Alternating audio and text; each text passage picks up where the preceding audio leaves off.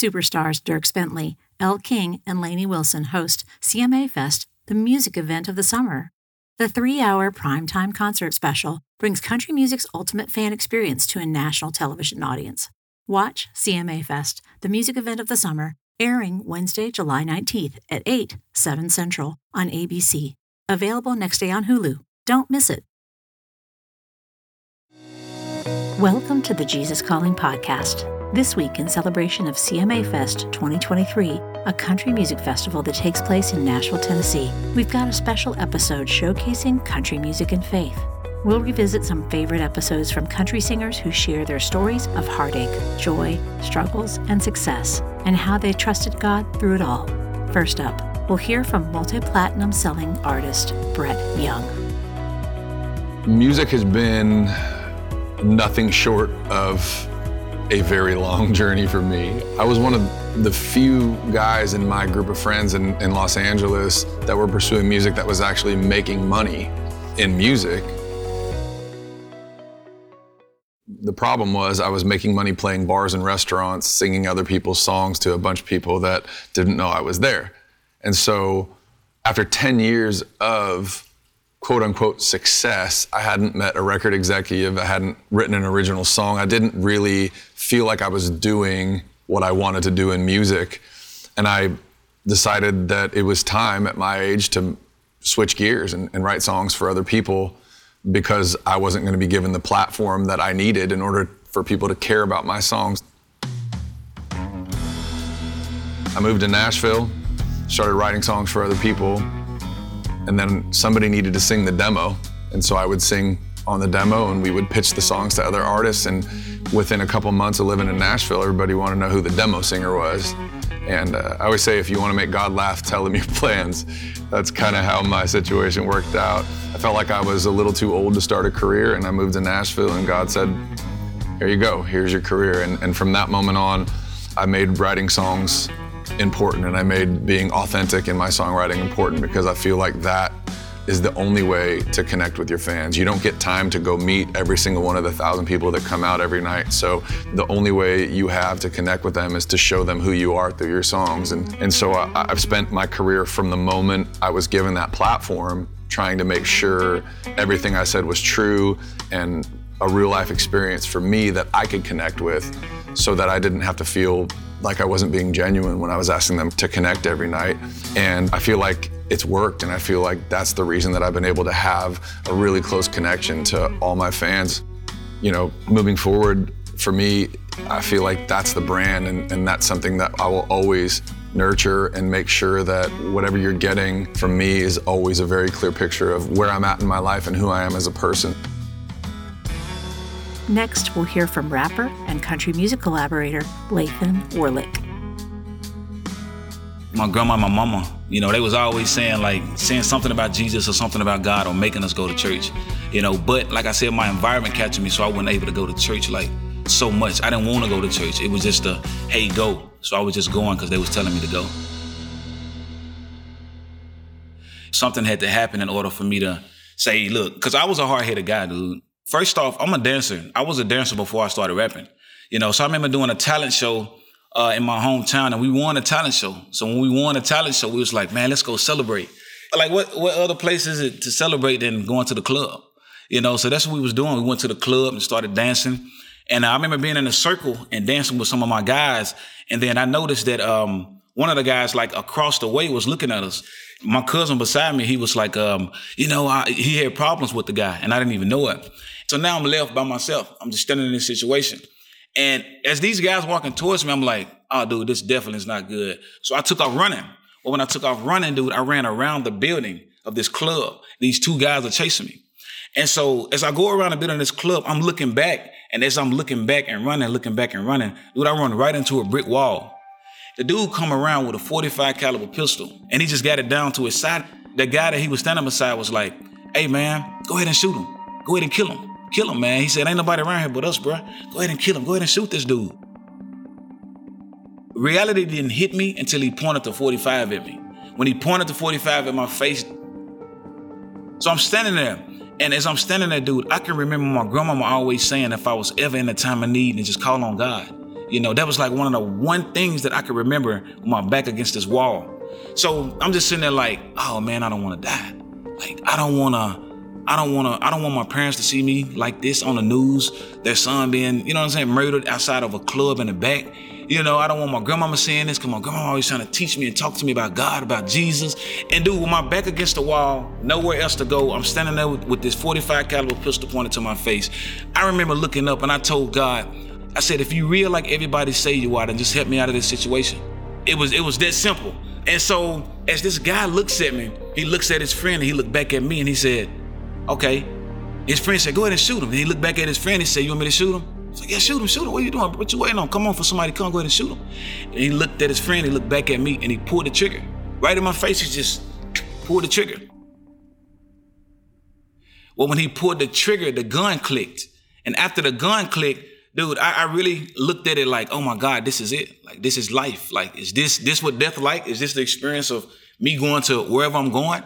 But at the same time, after he pulled the trigger, his friend told him again, he was like, man, you don't know what you're doing. You don't know what you're doing. Give me the gun. And he took the gun out of his hand. When he took the gun out of his hand, he cocked it back and the bullet ejected out of the gun. So when he cocked it back, now he drawing down on it. As soon as he drew down on me and it got right to me, a car hit the corner. And when a car hit the corner, the lights from the car, it sent them into a like, oh snaps, like, let me put it up. And so they put it up and they kind of walked off a little bit and then they took off running. And as I'm walking away from the scene, walking away from the area, dude, I just feel something heavy. You know what I'm saying? Like, it's a feeling I never felt in my life. You know what I'm saying? It was like a heavy feeling. It was like something was sitting on my shoulders. It was like something was holding me, and the feeling was so powerful that it made me start weeping for no reason. God was calling me to be a light out into the world. So if he calling me to be a light out into the world, dude, just like Luke 15, where it talks about how people in heaven are going to be rejoicing over this one person getting saved versus 1,000 people that's already saved. So if I took that in perspective, like, okay, if I'm gonna do that, then God, if you want me to be in this area, dude, put me everywhere. I talk to God like that. I don't know how y'all talk to God, but I talk to God like, bro, if you don't mind, can you put me here? So that's why I said positive artist, because if you label me as a Christian artist or a country artist or a gospel rapper or a hip hop artist, then you're gonna put me in that box. It was like God pulled me out of my comfort zone to put me over here in order for something else to happen. Stay tuned to hear from Loretta Lynn's granddaughter, Taylor, after a brief message. Motherhood. It's a journey like no other, teeming with love, unparalleled dedication, and moments that pierce the very essence of your soul. It's a trek that demands to be celebrated, lauded, and embraced in its entirety.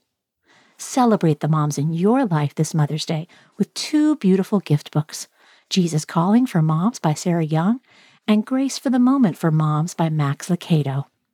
These heartfelt devotionals will remind the moms in your life just how special they are. Jesus Calling for Moms and Grace for the Moment for Moms are available now where all books are sold. During times of transition and unknown next steps, it's more important than ever to cling to the promises of God and to tune your ear to what Jesus has to say. Jesus Calling for Graduates is an encouraging compilation of 150 devotions from Sarah Young's brand. Grads will find topics such as discerning God's will, self-worth, trust, support, and much more. Jesus Calling for Graduates is perfect for both high school and college graduates as they embark on the next chapter. Look for a special custom edition of Jesus Calling for Graduates, available exclusively at faithgateway.com. Hey, I'm Reba McEntire. When people look at me, I guess the first thing that pops in their minds is singer or TV star. Maybe they think of my red hair. But when I look in the mirror, I just see a woman who grew up on a ranch in Oklahoma and wanted to be a barrel racer. I still like wearing boots and getting them a little bit dirty. Sweet tea and a plate of beans makes the perfect meal after a hard day of work. And the love of family and friends, that is more valuable than anything. Not that fancy.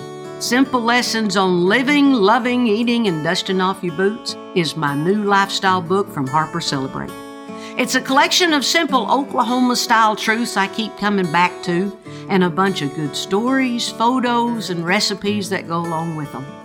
I like to think of it as what I'd talk to my friends about on my front porch, just in book form. So put on your most comfy boots, grab a big glass of sweet tea, and enjoy Not That Fancy.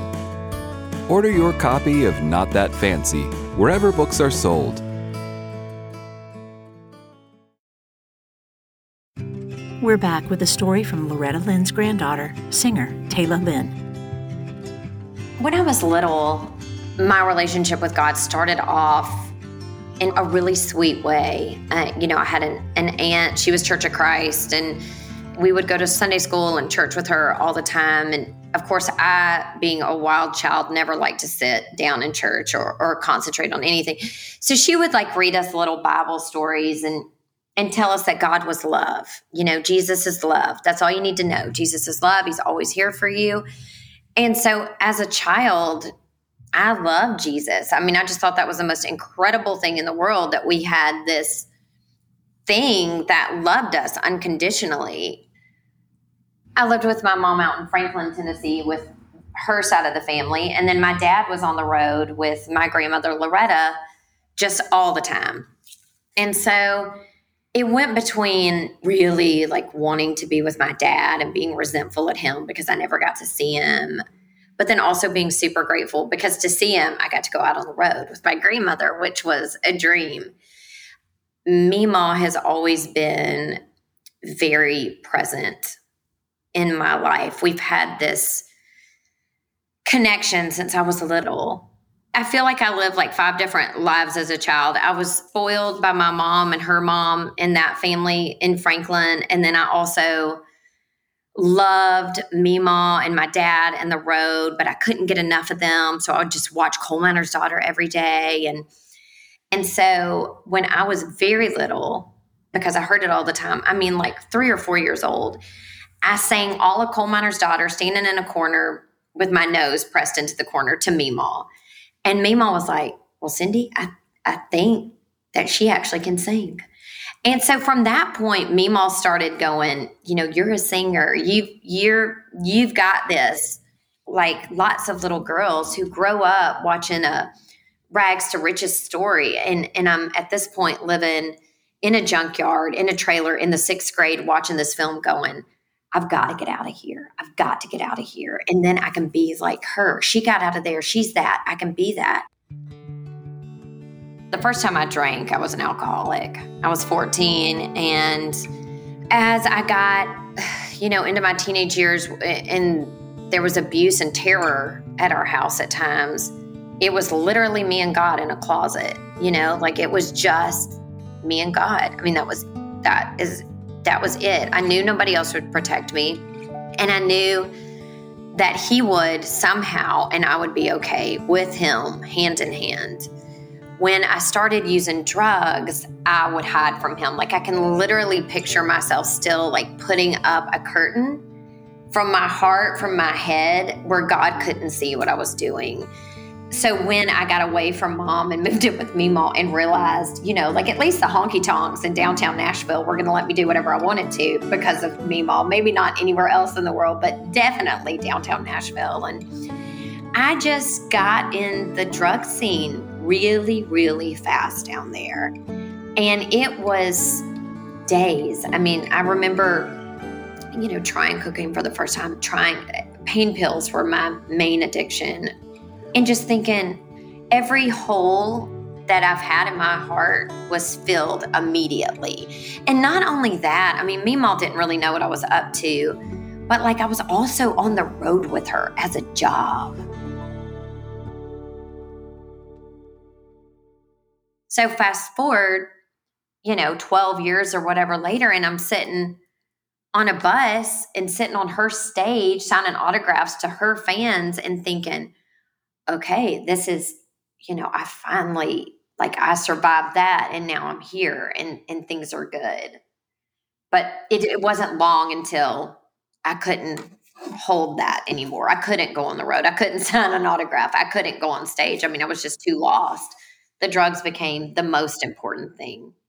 And she actually sent me to my first rehab out in Sierra, Tucson, when I was like close to 20. That was first of 8. It took a lot of years for me to get to good. When I got off of heroin and crack in 2004, I was so sick. I weighed 82 pounds. I'm 5'1". I was bruised all over. I was so sick. I mean, they picked me up from jail. I mean, just the whole shebang. I was so grateful to be in a rehab and have food. And by that time, I was going to die. I was trapped with some drug dealer. I mean, just disgusting life. And so I had been hiding and running. And I think at that point in 2004, I was just so grateful to be alive and I could start feeling that spiritual connection again. When I got sober, you find all these devotion books, you're just always searching for some way to get closer to God. And I found Jesus Calling at Barnes & Noble. I think I was just at a bookstore, and the book is so cute anyway. It's like a little book, and I opened the book and read one devotion. I was like, oh my goodness, it just rang so true. And I bought it, and I bought one for I was living at a halfway house, and I bought one for every girl there. And we would wake up every morning and do the Jesus Calling devotional and just pray and speak on that. And through the years, I've bought them as gifts. I have to get up every single morning and pray and get connected to God and read some sort of spiritual material and turn my will and my life over to God, or I'm right back there. It is a disease, and it lasts a lifetime. I never felt abandoned. I never felt like God wasn't there. I always knew anytime that I wasn't feeling God, it was because that was of my own doing. God is everything to me. Jesus is everything to me. It's always been that way. Next up, singer-songwriter Granger Smith and his wife, Amber. Faith was a big part of my upbringing. In fact, my mom always says that she read the entire New Testament to me when I was nursing. And she loves to repeat that story. And we were a church-going family. And a lot of times, begrudgingly, put on the nice clothes, me and the brothers, all dirty, going to church and squirming around in the pew, and Dad squeezing our wrist, trying to tell us to stop making noises. It was always a big focus. I got baptized when I was in confirmation class, 12 years old, in the Methodist church.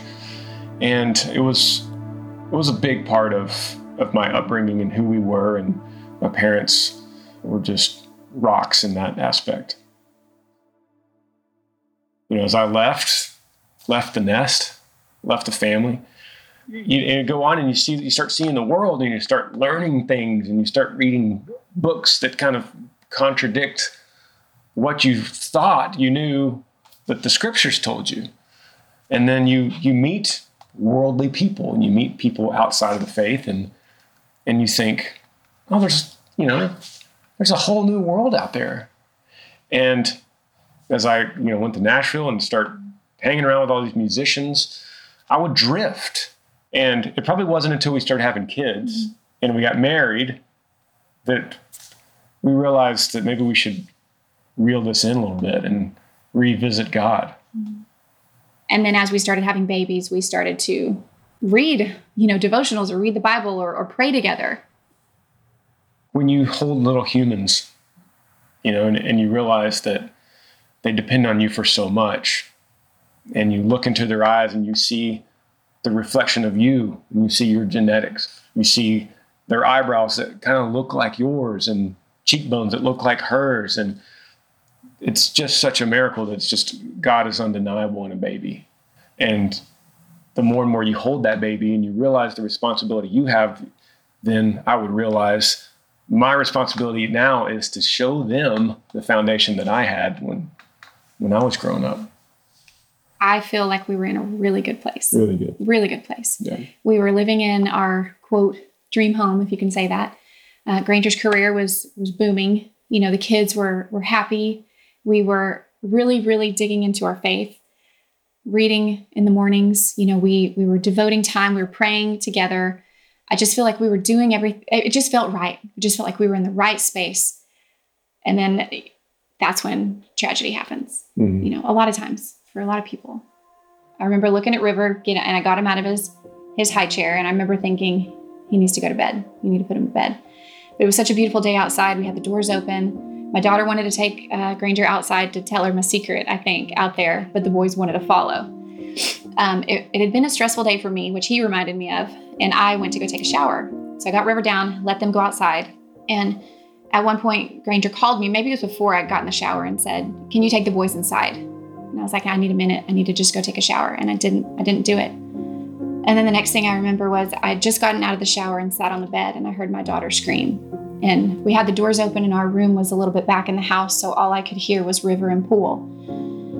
And so my mind, I'm thinking, he's still in the water. I'm going to run out. I don't know how we got to the gate, but I'm going to run out. I'm going to grab him. He's going to be fine. And as I was running, I remember I think I yelled, "Where's Daddy?" But as soon as those words came out of my mouth, I looked and I saw Granger, and he was already doing CPR on River. So we took turns doing CPR for about 10 minutes before the ambulance got there. We were trying to get the kids away. Ambulance arrived. They got his heartbeat back. So we were excited. We were hopeful. We thought, oh my gosh, this is just as scary. He's going to be fine. So we rushed into the car, went to the hospital, and then we spent the next 3 days there at the hospital. He would make little movements, little twitches, you know, and I remember our nurse telling us any movement is good. So we were hopeful, you know, little movements. And we realized later those were the start of seizures that we didn't know. And we did a lot of praying. And I think it was 12 hours later that the doctor came in and said, "I'm so sorry. There's no brain activity at all. There's 0 chance of recovery." And we were just and we said we want a second opinion. We want a second opinion. And a third opinion. And so we asked for a second opinion and then a third. And we had 3 different neurology teams that were monitoring him for those 2 days. And every time they would came in and just said, "I'm so sorry, there's 0 chance." A lot of people were texting during this time. But I remember one specific that sticks out to me. And he said, "Don't unplug those machines. Don't listen to these doctors. The Lord will heal this child if you finally get all man's hands out of it and let humans get out of there. It'll give God his opportunity to perform this miracle, and he will bring this child back. Don't listen to anyone else. Just pray and trust." And I just overwhelmingly felt that's wrong. That's not what the Holy Spirit's telling me right now. Not that he can't. Not that he can't, not that he wouldn't, but that wasn't my story. And that wasn't River's story. And the only way I could explain that is the peace that came over me. And I just said, no, that's not my prayer. My prayer is not heal this child no matter what. I wanted it to be desperately, but that's not what came out of my mouth. My prayer was, God, help me make the right decision in this moment right now. For my family, help me put one foot in front of the other to fulfill your purpose, to manifest your promise to me right now and to this family. I need to know, I need strength just to take one breath and put one foot in front of the other. And I'll follow your lead because I'm not in control here. We both have expressed to each other this peace that we had that day. Yeah. That in hindsight, if it wasn't for that peace, we couldn't have made any kind of these decisions. I think the thing that we did was we ran to him.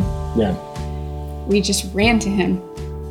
And he's just carried us for these last 2 years. He's just carried us. And you know, we've done a lot of growing and a lot of healing in these 2 years. But if you believe, like we do, that God is sovereign, then River had 3 years on this earth and all of our days are numbered. And we have to surrender to that and accept that. And then just do the next best thing to try to move forward, to still continue to grow our faith. Now we'll hear from 90s country sensation Travis Tritt. The first time that I ever sang for anybody in public, we had a children's choir, a children's church, back in when I was very, very young, 5, 6 years old. And we rehearsed the song, which was a new song at that time, Everything is Beautiful, the old Ray Stevens song. And they chose me to sing the solo parts. And man, I was nervous as a long-tailed cat in a room full of rocking chairs. And we rehearsed it for weeks. And then finally, we had an opportunity to go up to what we referred to as big church, adult church, and perform that song for the adult congregation. And I think that's probably where I got bitten by the bug. I just realized that that was something that I wanted to continue doing, even though I didn't pursue it as a career for many, many years later. When you were growing up in those days, you had basically one of two choices. You either, when you graduated from high school, you either went to college, which that wasn't an option for me, or you got married and went to work. I chose option B. And I got married right out of high school, went to work for that heating and air conditioning wholesale company. And I pretty much thought that I was going to make a career out of that. That's pretty much what I wanted to do. I had a band that would occasionally play like a Christmas party or, a wedding or an anniversary party or something like that. But we weren't working very much. And I walked into this club one night, very close to my house. It was a little bar restaurant, and there was one guy up on a stage, up on a little platform, with just an acoustic guitar and a drum machine. And I sat and listened to this guy for about, an hour or two. And I thought, I can do that job. I can do that. And sure enough, I got to know him very well. And a few months later, he decided he was going to come to Nashville to try to pursue his own musical dreams. And as soon as he left, I went to the manager of that club and I said, I want that job. And I got it. So I did both jobs for a while, and it nearly killed me. But I was young and I could handle it, And after a while, I realized that I was having more fun at my night job than I was at my day job. And I also realized, oddly enough, that I was making more money at my night job than I was at my day job. So I wrestled around with the idea of just pursuing it full-time for several months. And finally, I went to my boss, who was the vice president of the company. And I said, listen, I'm really struggling with the idea. I said, I've got an opportunity to pursue this career in music, but I'm afraid because I've only got bookings at this one place. And after those bookings run out, I don't know where the next booking's coming from. And obviously don't know where the next paycheck's coming from. And he was an old guitar player that was really good. As a matter of fact, at one point, he had been offered an opportunity to go out on the road with Carlos Santana, and he turned it down because it was a family business. And he told me how much he regretted that decision. He said, look, I encourage you to do it. He said, go do it, go chase your dream. He said, because I'm gonna be an old man one day, and I'll be sitting in my rocking chair on the front porch wondering whether or not I could have made it in this business. He said, you go pursue that dream. And he said, if it doesn't work out, your job here is safe. So that was all I needed. That was the kick out of the nest that I needed. And I started going out and playing shows, and I never looked back. Well, I've been blessed in so many ways. I mean, I've had the opportunity to work with just about every single one of my heroes that I ever had. Not just get to meet them and talk with them, but get to actually work with them, play concerts with them, record with them. Had the opportunity to work with Ray Charles, who was probably the most influential person on what comes out of my mouth when I sing than anybody on the planet. I had the opportunity to work with the Eagles, back at a time when they had been on a 14-year hiatus, and I did a Common Thread album called Common Thread, which was a tribute to the Eagles, and all the country music artists of the day participated in that. I've worked with so many great people over the years, and it's just been more than I ever imagined when I first got started, that you would ever, I mean, you certainly dream about it, but I'm one of those people that can look back and say, honestly, that my dreams have more than come true. I am a big believer in counting your blessings. So my prayers start off each night with thanking God for all the blessings. And like the old song says, count your blessings, name them one by one. I do that every single night when I pray.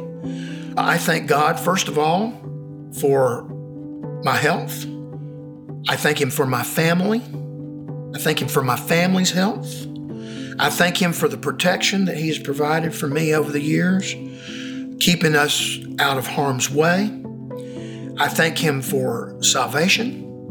I thank Him for the talent that He blessed me with. I don't know why on earth He chose me, but I'm so thankful for it. And not only the talent that He blessed me with, but also the ability to be able to use that talent to go out and entertain people, to make people smile and forget their troubles for a little while, or lift people up, or take them on a journey in their mind or their spirit, and be able to not only do that, but to be able to use that to make an extremely good living for me and my family members.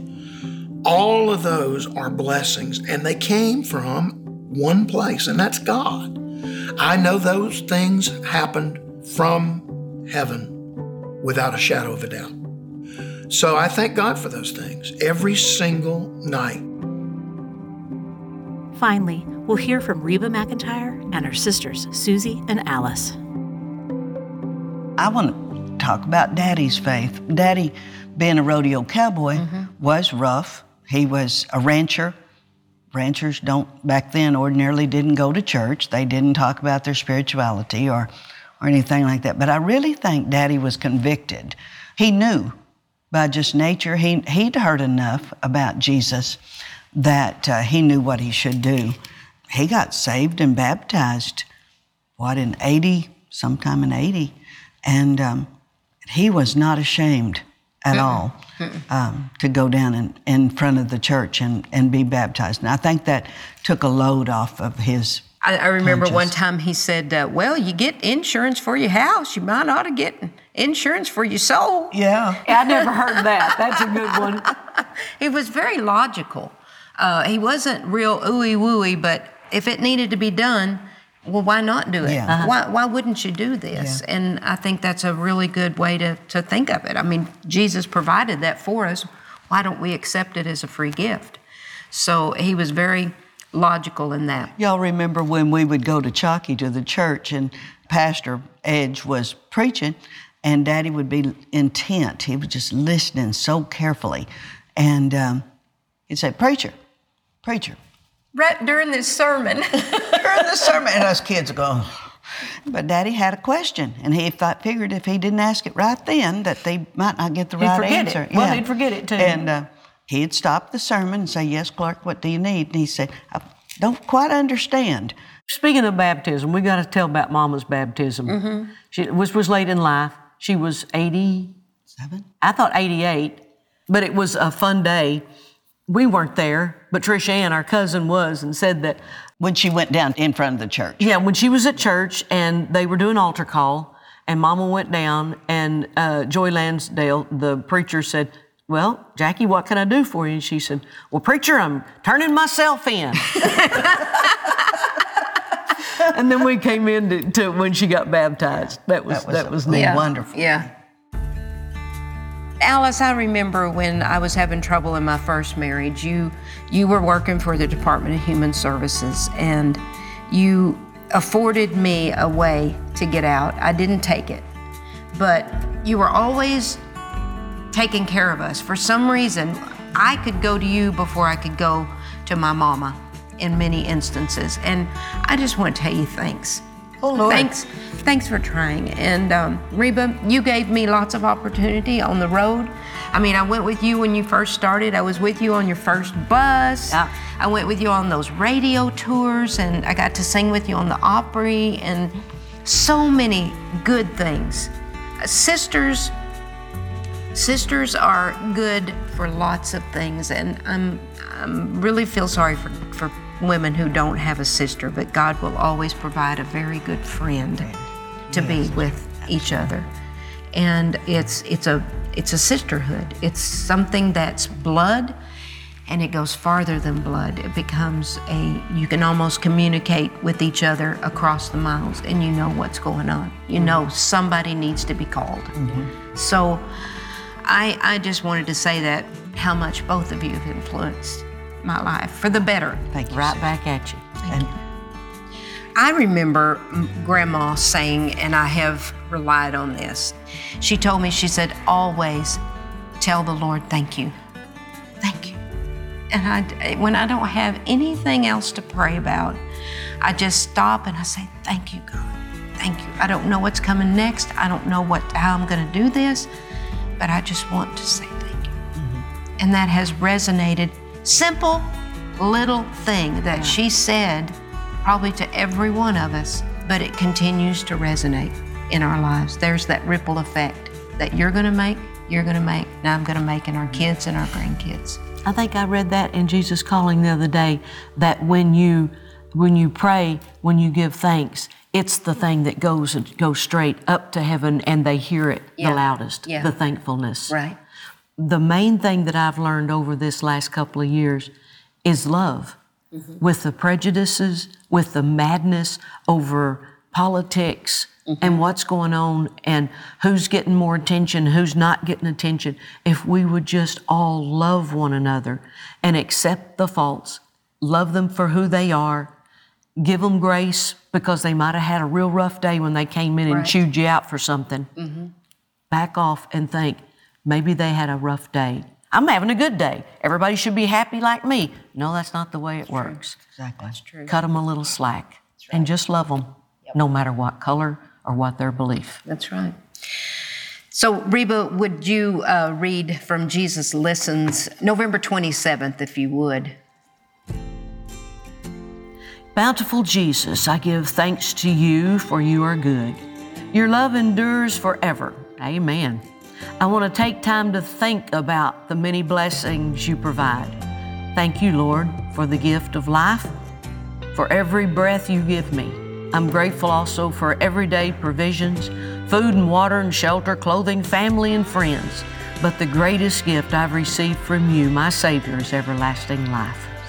As I consider all that you have done for me, I delight in who you are, the great I am. You are 100% good. There is not even a speck of darkness in you. Not a speck. The light of the world. Moreover, your love is unending. It goes on and on throughout eternity. Because I belong to you, thank you, Lord, for that, I am never separated from your loving presence. I know that you are always near, so I don't need to worry, thank you again, about whether or not I sense your presence. Instead of focusing on my feelings, help me to simply trust that you are with me and to thank you for your unfailing love. In your blessed name, amen. To listen to the full interviews with any of these country music artists, please visit JesusCalling.com/podcast. If you'd like to hear more stories from country musicians whose lives have been impacted by a relationship with God, check out our interviews with Larry Fleet, Lauren Elena, Randy and Mary Travis, Aaron Tippin, Gary LaVox, and more.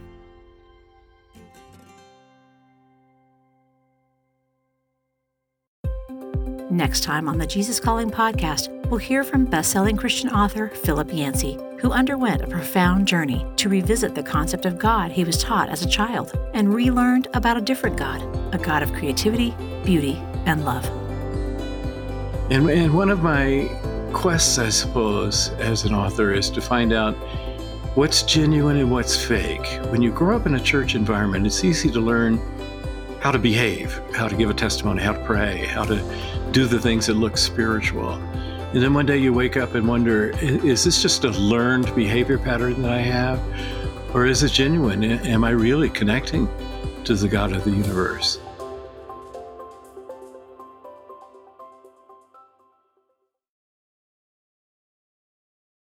Want to hear more inspirational stories of people who have been changed by a closer walk with God? Then subscribe today to the Jesus Calling podcast on Apple Podcasts, Stitcher, or wherever you listen to your podcasts.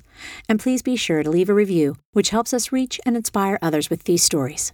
Plus, if you like seeing our guests as well as hearing them, you can find video interviews available on our YouTube channel at youtube.com/JesusCallingBook, on Facebook, and on the Jesus Calling Instagram page.